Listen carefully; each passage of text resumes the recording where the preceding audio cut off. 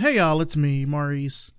I'm going a little bit off script here. As you know, we've had a very tough week here in the U.S., so I didn't want to just start off the show with a bunch of ad reads. Sorry, sponsors. We'll get to you at the end.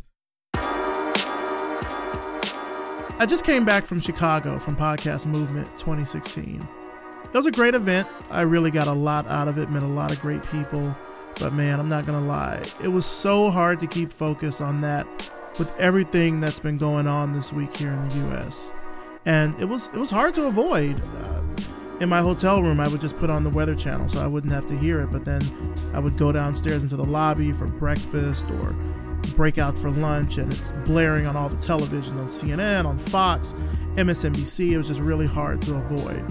You know, the senseless murders of Delron Small in Brooklyn, Alton Sterling in Baton Rouge, Louisiana, Philando Castile in Falcon Heights, Minnesota, all of this happening at the hands of the police. And then there were the murders of 5 police officers in Dallas, Texas. I mean, it's been a tough week. And I know at times like this you can feel helpless not just because of the fact that these incidents happen, but because of the frequency of which they've happened over the past 4 to 5 years or so. It's crazy. It's even crazier how quickly we as a society sort of keep fighting for these changes and marching, and the changes just don't seem to be happening. You know, none of these incidents exist in a vacuum. So coming off the events of this week, I just wanted to speak to y'all personally, one-to-one, or one-to-many, I guess. It didn't feel right for me to start off the show without addressing what's been going on. I didn't mention it this last week, but the theme for this month's interviews is Design for Civic Innovation. Each one of this month's guests, including today's interview with Amélie Lamont, uses design and design thinking for social change, whether that's better and safer work environments, clearing up the mystery behind campaign finances, contributions, and spending, social justice issues like police brutality, and even through communicating important national policy issues like healthcare or immigration. When I was at How Design Live this year back in May, a very prominent designer whose name I will not mention told me that design and social responsibility, they just don't go together very well. And as designers, we have a powerful ability to solve problems in ways that a lot of people don't. And I don't just mean the latest browser polyfill or the latest new cool Photoshop trick or something. I mean using our skills to help impact policies and make substantial change in our communities. So if you're looking for ways that you can get involved, ask around on Twitter, ask on Facebook, ask your fellow designer friends, ask your local AIGA chapter. Do whatever you have to do, but please do something. And also, just please take care of yourself. Self-care is very important in times like these with so much going on. Emotions running wild. It's the summer. It's hot as hell. Just take care of yourself out there. So thanks for letting me get that off my chest. Let's go ahead and start the show.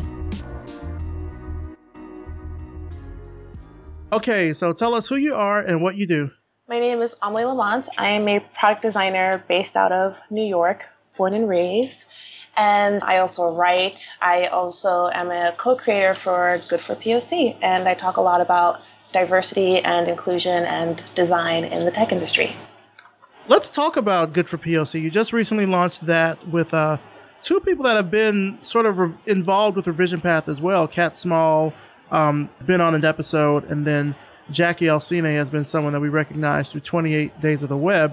Talk to me kind of about that project. How did that all start? Yeah, so Jackie and Kat and I are in a Slack together, and we, obviously, I'm sure you've heard of the Not a Black Chair story that I post up on Medium, and Jackie and Kat and I were talking about it. We're like, oh my God, obviously, my situation is horrible, but how many other people of color have gone through things similar but can't speak up about it? I think it was either Kat or Jackie who was like, wouldn't it be awesome if there were just this place where people could go to, specifically people of color could go to, and just read up on companies that are good for people of color? And then Kat was like, yes, good for PC. And we were like, oh, is the domain available? So Jackie checks to see if the domain is available. It is. Then we decide to buy Good for POC in .tech, and that's literally how it started. And you just launched it in June, had a launch party in New York City. Yes. What's been the feedback so far from Good for POC? Yeah, a lot of people are really grateful for it. They're really excited. We've definitely been getting a lot of specifically Black women who are like, oh my God, I wish this existed a few years ago when I was looking for a role in tech. So it's just, people are super, super excited about it. And we're getting ready to release the next set of companies at the beginning of July. So I was just about to ask, how can companies submit their information? Is there an internal grading process that you have, or how does that work? Yeah, so companies cannot actually submit their information. We wanted to set up a boundary to make sure that companies aren't necessarily involved in Good for POC in a very direct way, mainly because we have a fear that it could possibly taint the results, or they might have certain expectations about how we portray them on the website. So the way companies get submitted through to Good for POC is we just share a Google form currently, and we ask that people of color who work at those companies fill it out. Yeah, I can definitely see some companies I know of. I'm not naming any names, but I certainly know some companies that would try to get on that just so they could look good. Exactly. To say, oh yeah, well we're Good for POC. We're on this website here. Yep. So you plan on kind of releasing new companies, I guess, in waves, just as more people submit things? Exactly. And then for companies that are also not naming names that have been problematic according to certain things that have happened in the past few years, we put those companies aside and we try to reach out to people of color at those companies to encourage them. We've got at least one result for this company. Does anyone else want to fill this out to make sure that this is balanced, to see if this company is truly changing their ways or not? And I would imagine there's probably not going to be a bad for POC. I mean, I think that might be a given, right? Yeah, I think that's too easy. At least, yeah, it's just, you just have to Google, and I feel like you just easily find it. I think from my perspective, and this may be wishful thinking, but I think that if your company is not on Good for POC, say after a year of us doing this, you should be worried. You should be very afraid, because what that's saying that you have whatever your percentage in terms of diversity statistics are, you have a group of people of color who do not feel that your company is good for POC. They're just there for a paycheck, or there's just something not going on that's well in the environment. So it's something that should really be thought about and examined. Yeah, I certainly looked at companies that are really talking the talk in terms of diversity, and then I looked at the companies that were on Good for POC. Didn't see any overlap there. Nope. So I can see how in the future this could be something that would be a really good tool, because I mean, hell, we can mention the companies that aren't doing it right because they're out there in the press. Yep. So Pinterest, for example, I know has sort of been this marker for a lot of companies in terms of what they're doing with diversity in tech and the things that they're trying to do and the rules that they're instating. But then also, I think I saw on Fast Company, this might have been a few months ago, where even Pinterest was like, yeah, we're not getting it right either. Mm-hmm. And we're still trying to figure it out. Yep. So I don't know, I guess it's still a problem, of course. Yeah, of but course. Like you said, as long as if a company hasn't been on there and it's been a year or so, that might be raising some serious questions about what exactly is happening internally. Exactly. So let's talk about Not a Black Chair. I know that happened fairly recently in terms of you releasing that. You released that post on Medium back in March. Yes.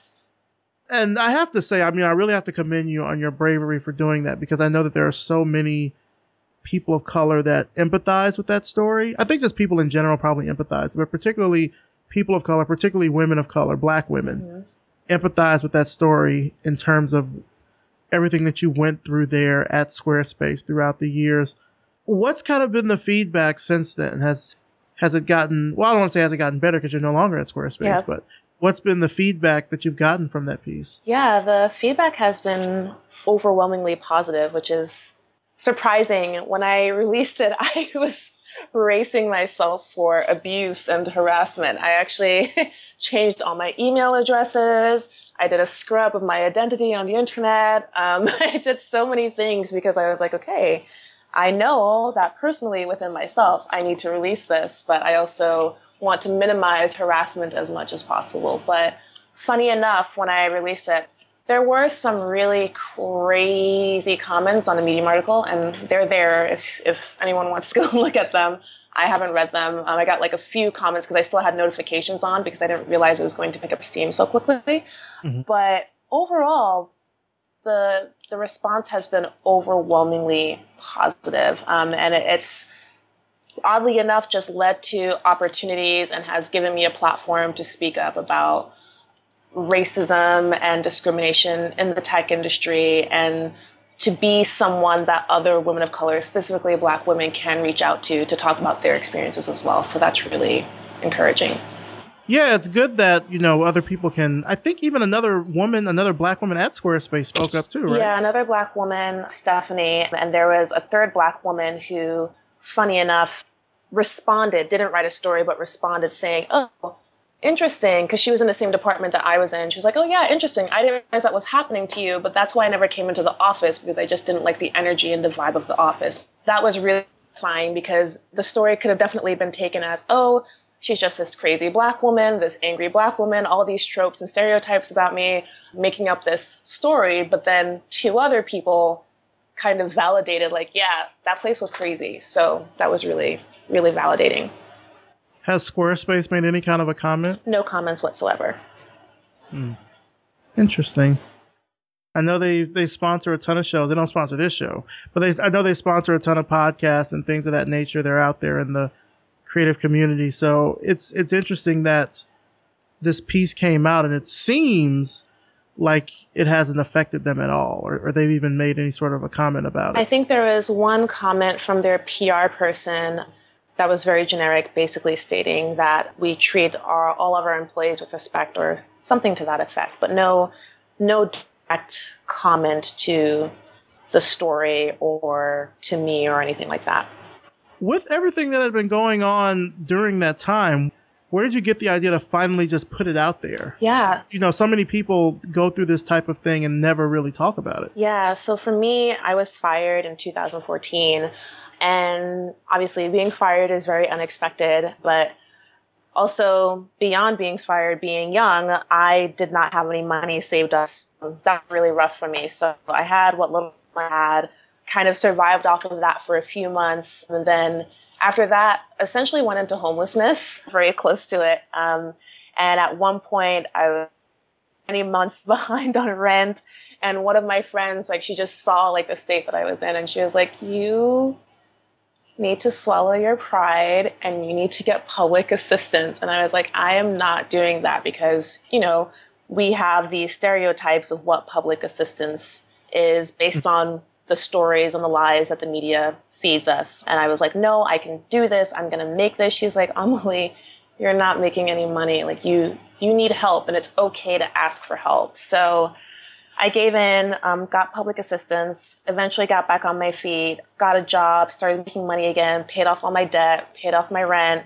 And then after thinking about it more and more, I was like, I think I'm going to look into a lawyer, because I actually looked into a lawyer when that manager made the comment directly to my face. But the lawyer that I found told me that I wouldn't have a case because all the good that she's done for me negates the negative comment that she made. And I believed him. So I didn't pursue it at that time. That was in 2013. And so last year, 2015, I figured, okay, you know what? I'm going to try and raise the money for this, because at the very least, I want to find justice. So I set up an anonymous GoFundMe campaign, raised the money. The funds were $7,500, and we put together a case. And the case, like I mentioned in the story, fell apart because I got the dates wrong. Even though, funny enough, I forwarded all of the emails that I had from Squarespace to my lawyer to look through, and I guess he didn't look through them properly because they were all dated. I just personally did not want to look through the emails because I was like, okay, this is already traumatic and bringing up a lot of things that I haven't fully dealt with yet by going through with this case, but he'll handle it. He missed some things too, so the dates were wrong.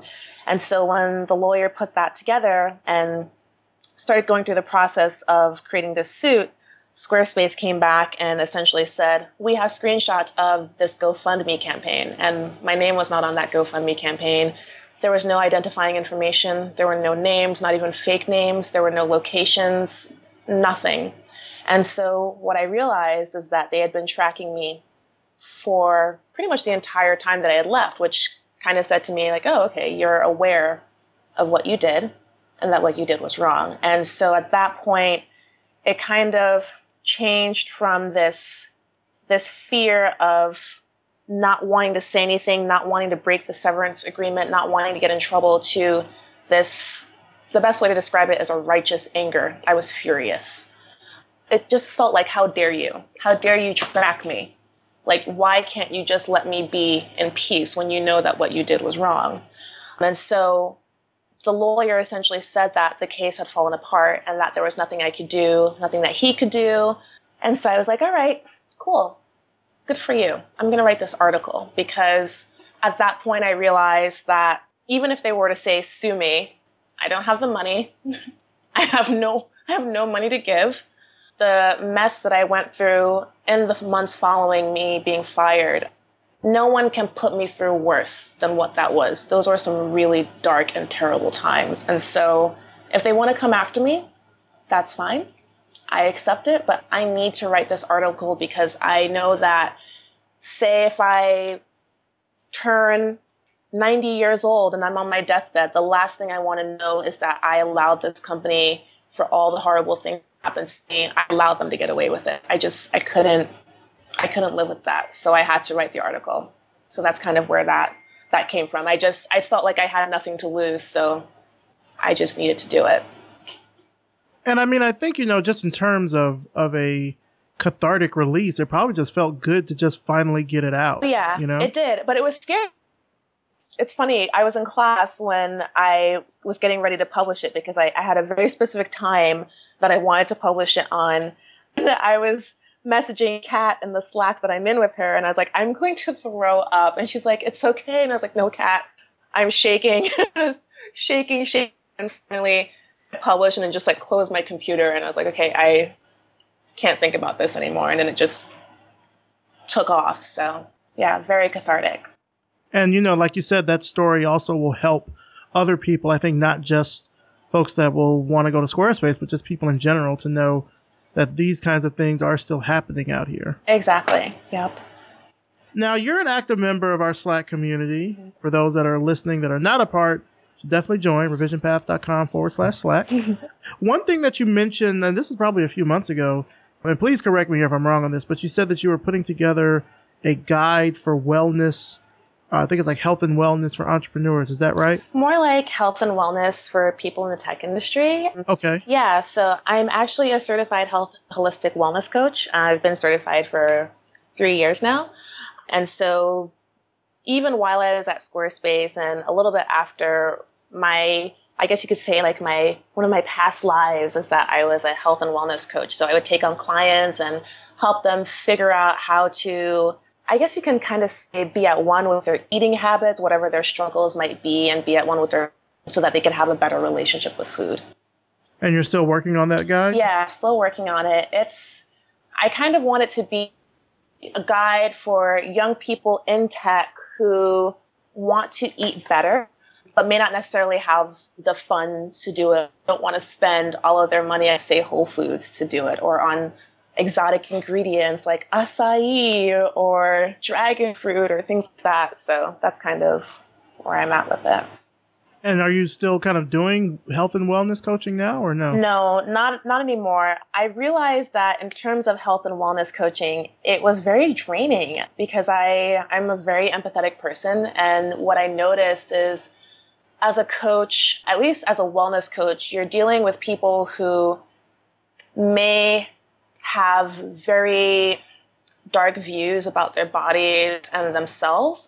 And what I noticed would happen is when I would have a client, I would kind of absorb the heaviness that they're having, like trying to walk them through this darkness that they're experiencing about themselves to kind of pull them out of it.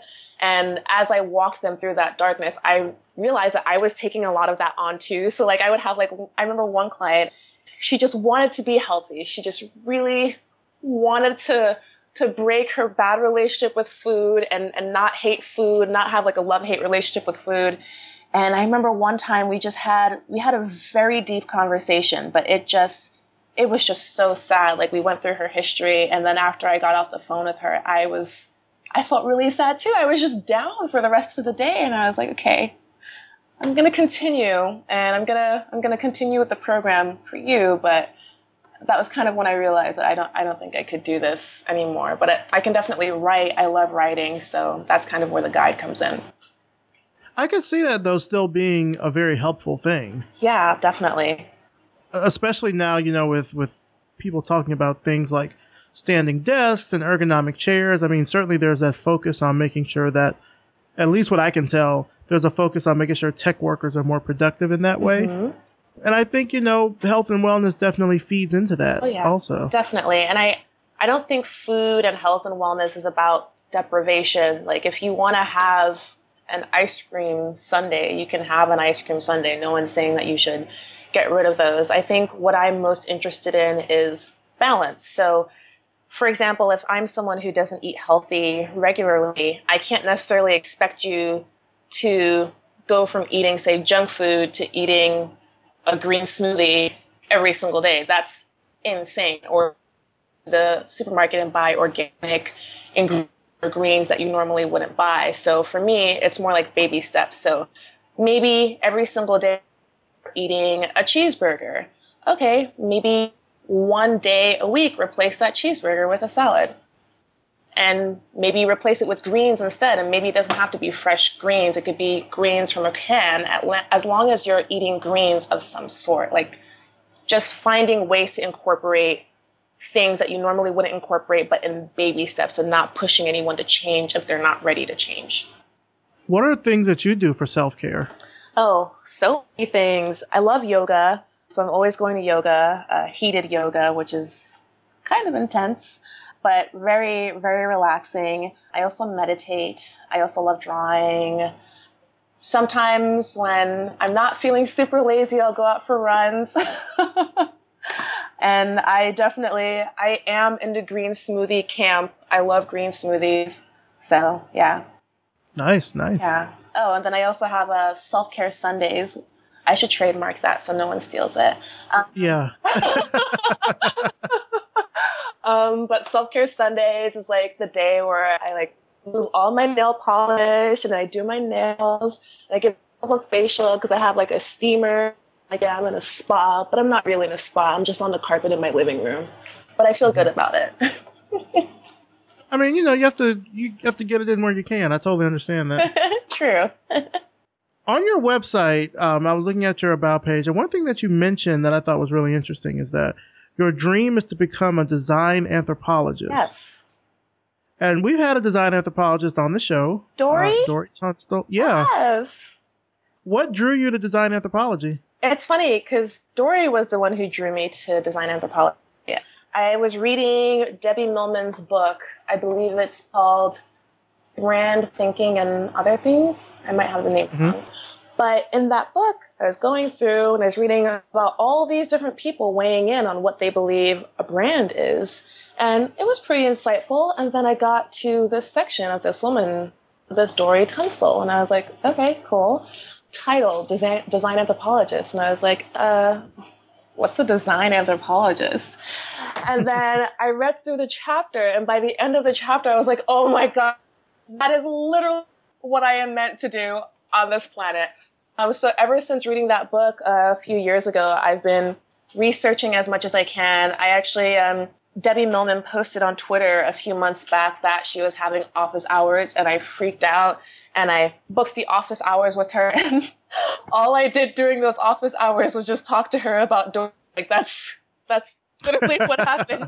So she's like, okay, here's Dory's information. Why don't you just email her and ask her for more information about possibly, furthering your education with design anthropology. And that's exactly what I did. So Dory was amazing, and she gave me some suggestions for schools I can look into getting a master's in design anthropology. That's awesome. Yeah, she was in Australia, but I think she's now since moved back here to the U.S. Yeah, that's what I've heard too. Yeah. No, that's great. That's so interesting that you got inspired about that from her, and that I've also kind of had her her here on the show as well. Yeah. Are you starting to kind of go along that route educationally now? Yeah, definitely. So I was at FIT, Fashion Institute of Technology here in New York City, doing advertising and marketing communications. And I ended up switching to SUNY Empire, mainly because FIT would not take into account professional experience, but SUNY Empire does, so I'll be able to graduate faster because the key here is that I just need to finish up my bachelor's. And once that's finished, then I can quickly move on to the master's wherever I decide to go for that. Okay. Now, based on your past educational experience, and I saw this from doing some looking on your LinkedIn profile, and I thought it was really interesting that you started off in something that was more technical and then kind of gravitated toward the creative. Can you talk about that? Yeah. So for me, growing up, I was always creative. My dad was really creative. My dad was kind of crazy. He was a DJ and he liked to sew and he loved computers and then he loved to paint, loved to cook. So all of my creative energy I got from him, and I did that as a kid growing up as well. And when I got to high school, I was in choir and marching band, an art club, all of these things, a drama club as well. And I told my mom, yeah, I definitely want to go to school for illustration. And like it says on my website, I am a first generation Jamaican American. So my mom came from Jamaica to, typical immigrant story, to make a better life for herself and for her children. And so for me to come to her and say, hey, Mom, I want to be an illustrator. She's like, no, no, you don't. And I was like, I don't.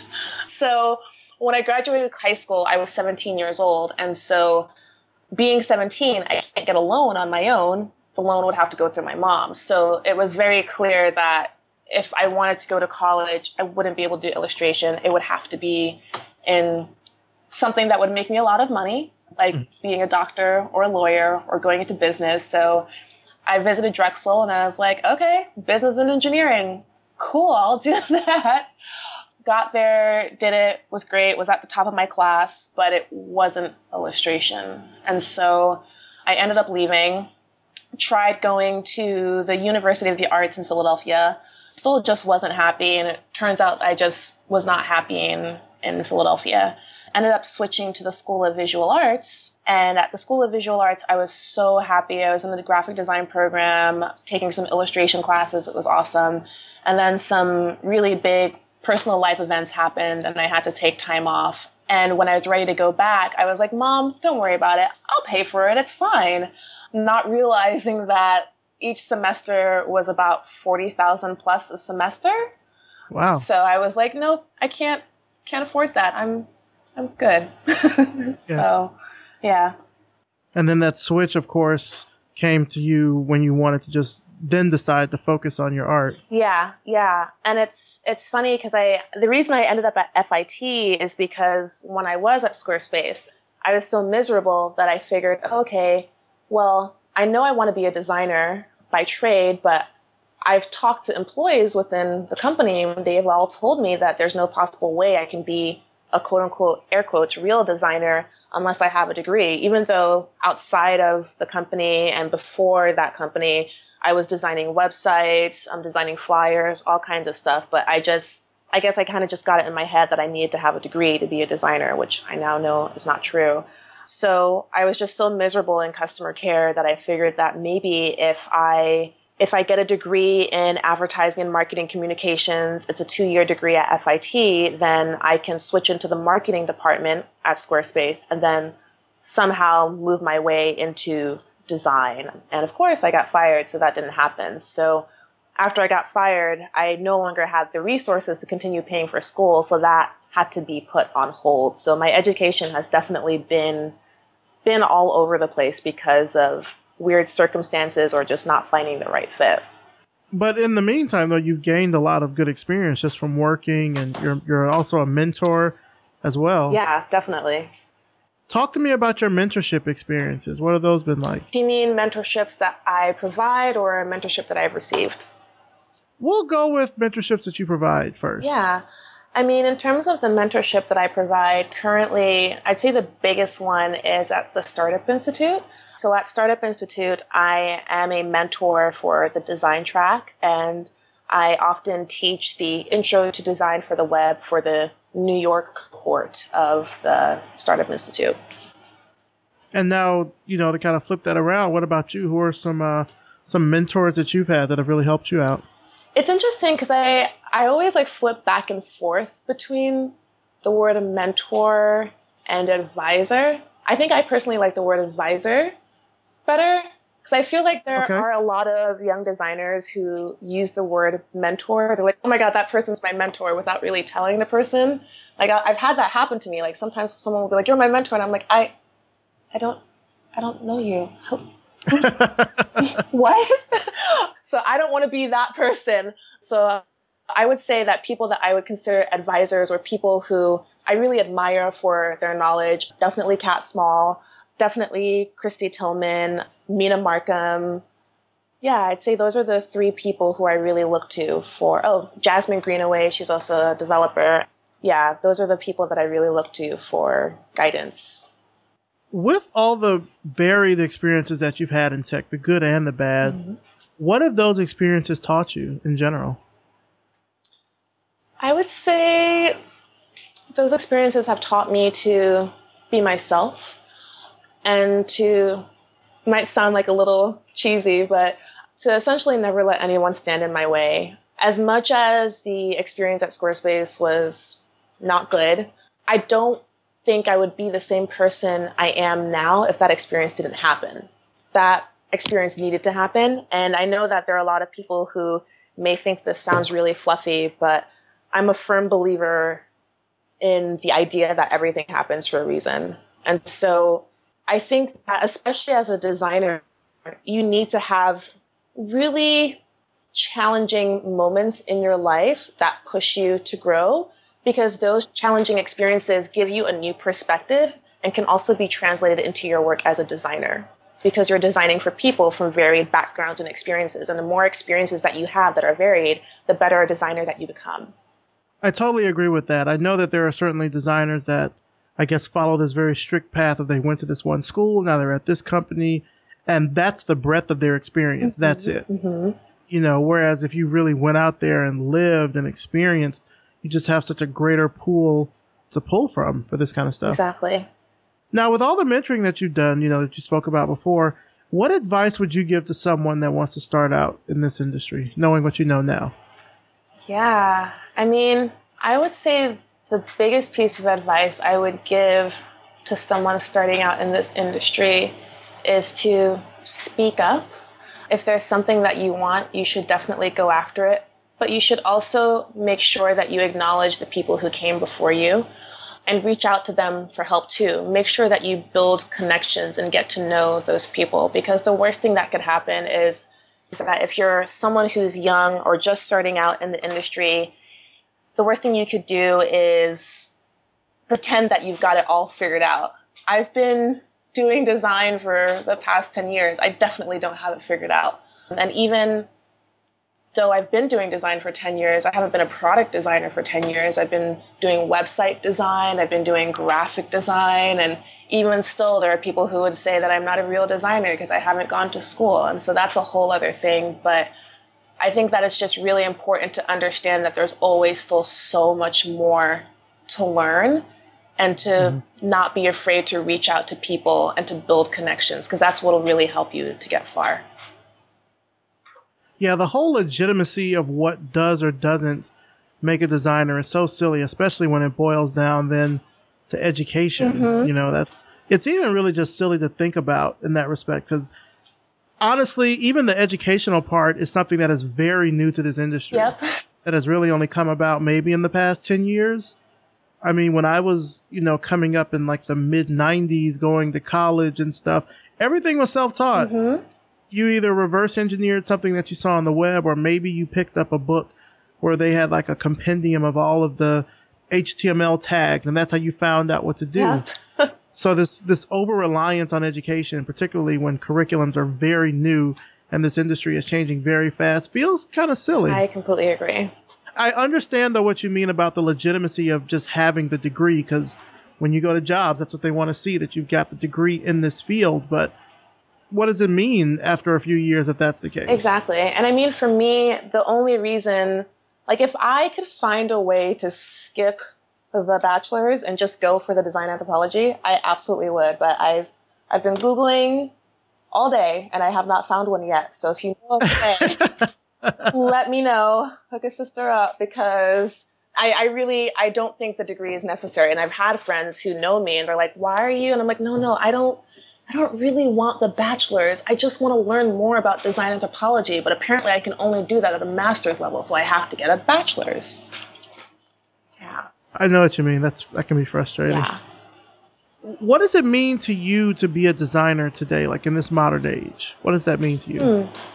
I would say to be a designer means to be someone who is open to solving the problems of others. I think that design is problem solving, and I think that it's problem solving using creative solutions for complex problems. I think it's really easy to get caught up in the aesthetics. And it's funny because I've gotten into debates with designers about this. There are some designers who are like, yeah, but aesthetics are important. And I agree. I think they're important too. But I don't know. I'm a firm believer that while aesthetics are important, especially with the emphasis that has come up in the past few years in terms of aesthetics around design, I think function is far more important. I mean, if you think about it, even the basic things that we use every day, actually quite literally almost everything that we use every day is designed. If I'm eating a meal, I don't really care about what my fork looks like, as long as the fork can shovel the food into my mouth. That's all I care about. And so like, it would be nice to have like a really nice fork with a beautiful, intricate design on it that's like, it's got a nice weight to it. But ultimately, as long as it does the job of helping me to eat my food, then the aesthetics are secondary. So I'm a really big believer that a designer is someone who's solving problems, complex problems, using creative solutions, and the aesthetics should be secondary to, say, the form and the function. Yeah, I tell people that same thing about design. Like, even though people aren't intrinsically designers and that they went to school for it or studied it, we all know bad design when we encounter it. And so that means that at least our design senses, to some respect, are innate, to the point where we can realize when something has sort of gone against the grain in that way. Exactly. What advice has stuck with you the longest? I'd say the advice that has stuck with me the longest is fear is excitement on pause. I can't even remember where I learned that phrase. I'm pretty sure I learned it from when I was a health coach, and another health coach told it to me. Yeah. But I remember when she told me that, I just kind of looked at her and I was like, I don't know what that means. And that was a few years ago. That was almost 3 or 4 years ago. And I didn't understand what it meant. And then as I've gotten older, I thought about it more and more. And I'm like, yeah, that does make sense. And kind of the way that I've interpreted it is to mean that, we're often afraid of so many things around us, be it an opportunity or taking advantage of something that comes your way, or even just doing something, anything. And fear doesn't have to be this thing that we're like, oh my God, fear, it's shown its ugly face again. I hate it. Just go away. I wish I never had fear again. Fear is something that we should coexist with. And so when you take it and kind of spin it as fear being excitement, you've put a pause on it, just press play so you can like move forward and work with the fear instead of fighting against the fear. Work with the fear. I like that. I like that. If you never got like your spark for design, like I know you mentioned, you were really a creative kid and things like that, what do you think you'd be doing? I'd be making comics. Okay. Yeah, definitely. That's what I did before I got into design as a kid. I was super into anime and cartoons. I mean, I still am into anime and cartoons, but my biggest thing was the Powerpuff Girls. And I used to run home every day after school to watch Toonami so I could see the next episode of Dragon Ball Z, where they would spend 30 minutes just screaming at each other until the next episode. I love Dragon Ball Z, by the way. Obsessed. And so I would actually make Dragon Ball Z times Powerpuff Girls comics where like Blossom and Buttercup and Bubbles would be like fighting around Townsville. And then they would like meet Goku, and then they would like team up with Goku and like beat the crap out of Frieza. I don't know. I was really into comics as a kid. So yeah. I think I would probably be doing comics too. Yeah. Maybe not as an artist. I'm not the best artist, but certainly as a writer, I think I would. Mm-hmm. I've mentioned this on the show before. Like I've had this idea for a graphic novel and characters and stuff that has just been sort of percolating in my head, probably for the better part of 15 years. Mm-hmm. And I just haven't had the time or the space to really fully dive into it. Because I know that when I do, I'm going to dive into it like 150%. Yep. Because I've been thinking about it so long and, you know, it's finally happening. I know I'm going to put everything into it. So I haven't done it yet, but I certainly empathize with you there. Yeah. Well, whenever you do it, I will totally read it. I'll be first in line. Awesome. Nice. I appreciate that. How would you kind of describe your own personal design style? Do you have any sort of influences and things? Because I certainly have, you know, experienced your vitality and creativity within the Slack community. So I'm just kind of interested, how does that kind of translate to your design style? Yeah, I think sometimes I struggle as a designer because especially with the labels that we have. So yeah, I'm a product designer, but sometimes like people ask me like, well, what kind of product designer? Like, do you focus more on research or interactions or visual? And I definitely enjoy the research side more. So I often try to take a lot of my health coaching experience into the research aspect in terms of asking the right questions and how to make people feel comfortable. But when it comes to, say, the visual design style of it, I always struggle because every time when I'm designing, I mean, of course I'm human, so I'm definitely influenced by either trends or things that I'm seeing currently within design. But then I'm also always, I feel like sometimes I'm too empathetic as a designer. So sometimes I'll get stuck on even just colors because I'm like, but what if there's a colorblind person and they can't even see the design? So I think my design, I guess the word that I would use to describe it, it's very aware. I'm always trying to think of how the people who are interacting with it, how it will affect them, be it negatively or positively. Usually more on the negative side because I try to think of disabilities and accessibility a lot on my end.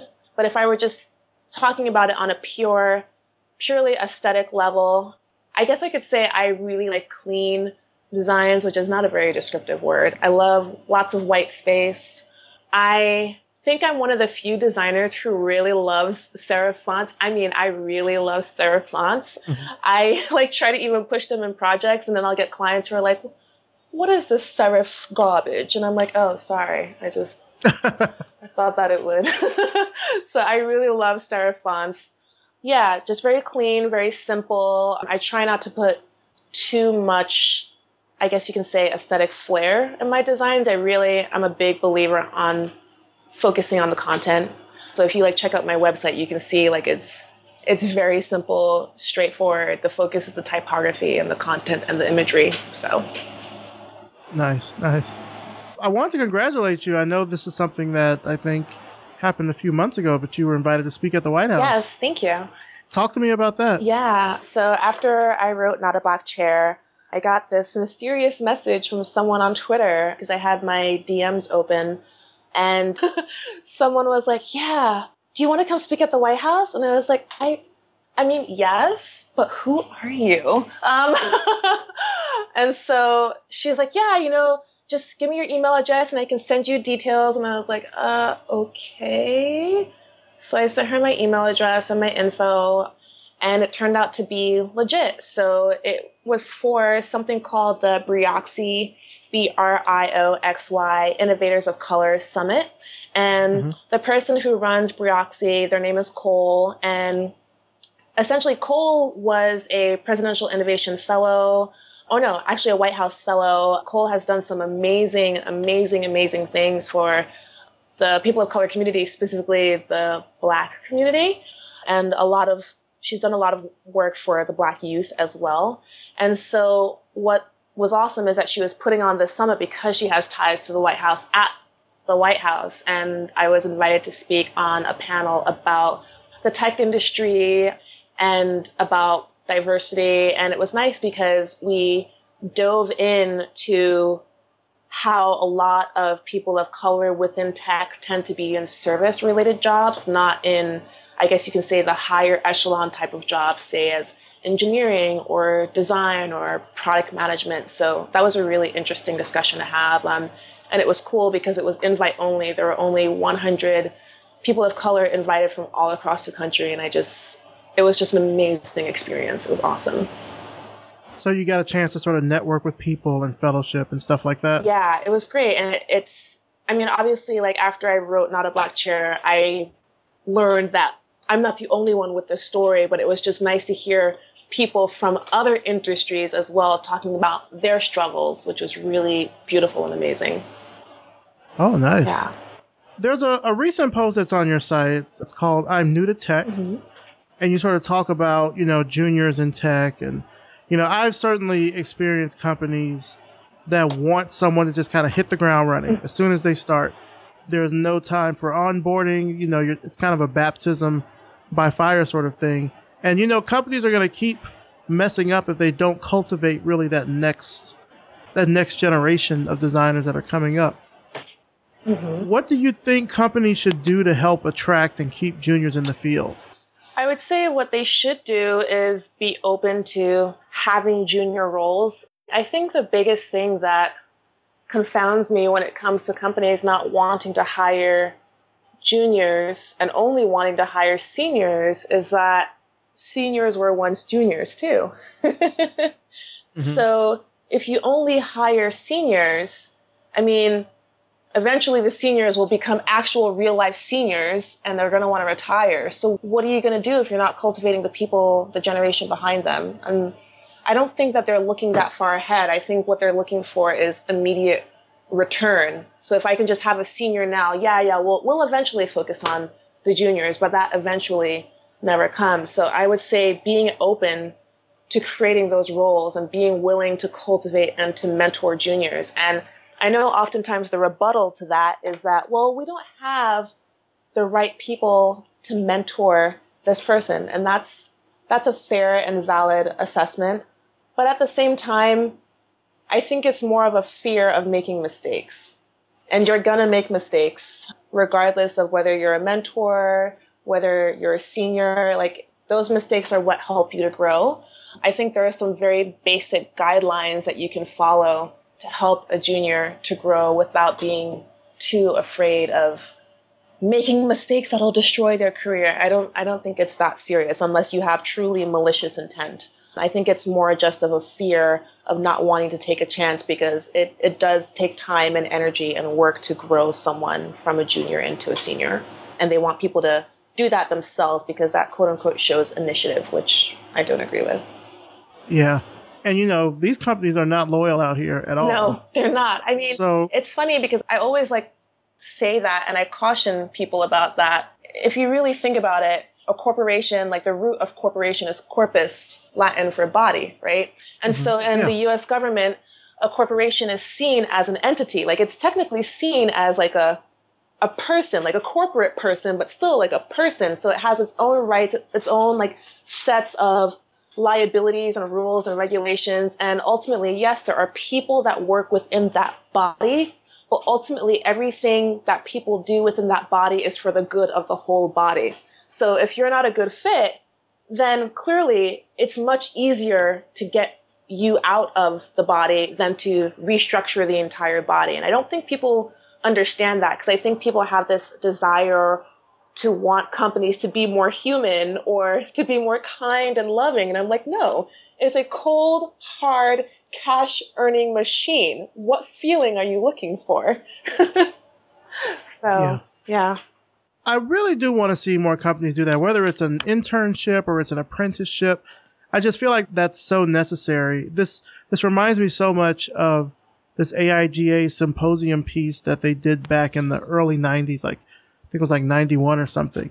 And some of the same things that they mentioned are things that you just mentioned now, like some type of a job program or something for opportunities so people can know kind of what's coming up. Mm-hmm. And I know we're talking a lot about kind of diversity in tech and design sort of play together in a way. They're not the same, but they certainly are not totally separate. Mm-hmm. So I can see a lot of this also extending over into that, community as well. Oh, yeah, definitely. I think the biggest part is that in order for companies to want to invest in that, they have to see some kind of monetary value from it, which is kind of where I was going with the corporate entity. Because unless they know that there's some way in which they can make money from doing that, like there has to be a return in the investment. And it sounds kind of gross and icky, but that's really what it is. And I don't think anyone has quite succinctly explained to companies in a way that has, quote unquote, caught steam to make companies want to invest in them, to know that, oh, if I invest in a junior, I'll definitely be making some really great returns off of this junior in the future. Yeah. Where do you see yourself in the next 5 years or so? In the next 5 years or so, I see myself running my own agency, maybe, or my own consultancy, hopefully with my master's degree in design anthropology. Yeah. All right. So just to kind of wrap things up, Amélie, where can our audience find out more about you and about your work online? Yeah. So if you go to my website, which is www.amelielamont.com, AmelieLamont.com. You can also find me at Twitter at Amélie Lamont. And if you like Instagram, even though I barely post anything, you can find me on Instagram. Same thing, at Amélie Lamont. All right. Well, Amélie, this has been a really great conversation. I mean, I'm really wanted to, of course, find out more about you and about your work and everything like that. And I really appreciate that you are being such an outspoken advocate for diversity in tech. I think that's something that, I'm not going to say that it's a common thing these days, but certainly you're starting to see more and more people speak up. But I really appreciate just kind of your vocalness about this on Twitter in general, and how it also informs the work and the projects that you do. So you're not just talking the talk, but you're walking the walk as well. You know what I mean? Yeah, definitely. Thank you so much. And thank you for everything that you're doing too with Revision Path and the Slack. The Slack community is a savior, so everyone listening should totally join that. Thoughts of love are in your mind. And that's it for this week. Big thanks to Amélie Lamont, and thanks to you for listening. You can find out more about Amélie and her work through the links in the show notes at revisionpath.com. Thanks as always to our sponsors, Facebook Design, MailChimp, and Hover. Facebook invests in design. They care deeply about how their design team might do their best work, and that manifests itself in a number of different ways, such as building tools like origami, sharing what they've learned on Medium, and by giving back to the design community. Learn more about Facebook Design at facebook.com/design. More than 10 million businesses around the world use MailChimp to send email newsletters. Their attitude may be playful, but their business is serious. Sign up for a free account today. MailChimp. Send better email. Hover takes all the hassle and confusion out of buying and managing your domain. Search for a few keywords and Hover will show you the best available options across all the 400 plus domain extensions out there. Ready to get started? Save 10% off your first purchase by using the promo code RevisionPath at checkout. This episode was edited by RJ Basilio and produced by me, Maurice Cherry. Our intro is by Music Man Dre with intro and outro audio by Yellow Speaker. If you like this episode, please do me a huge favor. Leave us a rating and a review on iTunes. It only takes a minute or two, and it really, really does help the show by bumping us up in those iTunes rankings for design podcasts. Seeing some new 5-star reviews would really make me happy leading up to our 150th episode at the end of this month. Revision Path is brought to you by Lunch, a multidisciplinary creative studio here in Atlanta, Georgia. If you like the work we're doing with the podcast and the website, then visit us over at Patreon and become a patron. Just go to patreon.com/revisionpath and pledge your support. Pledge levels start at just $1 per month, and you'll get access to behind-the-scenes information about the show, upcoming interviews, and so much more. Thanks so much for listening, and we'll see you next time.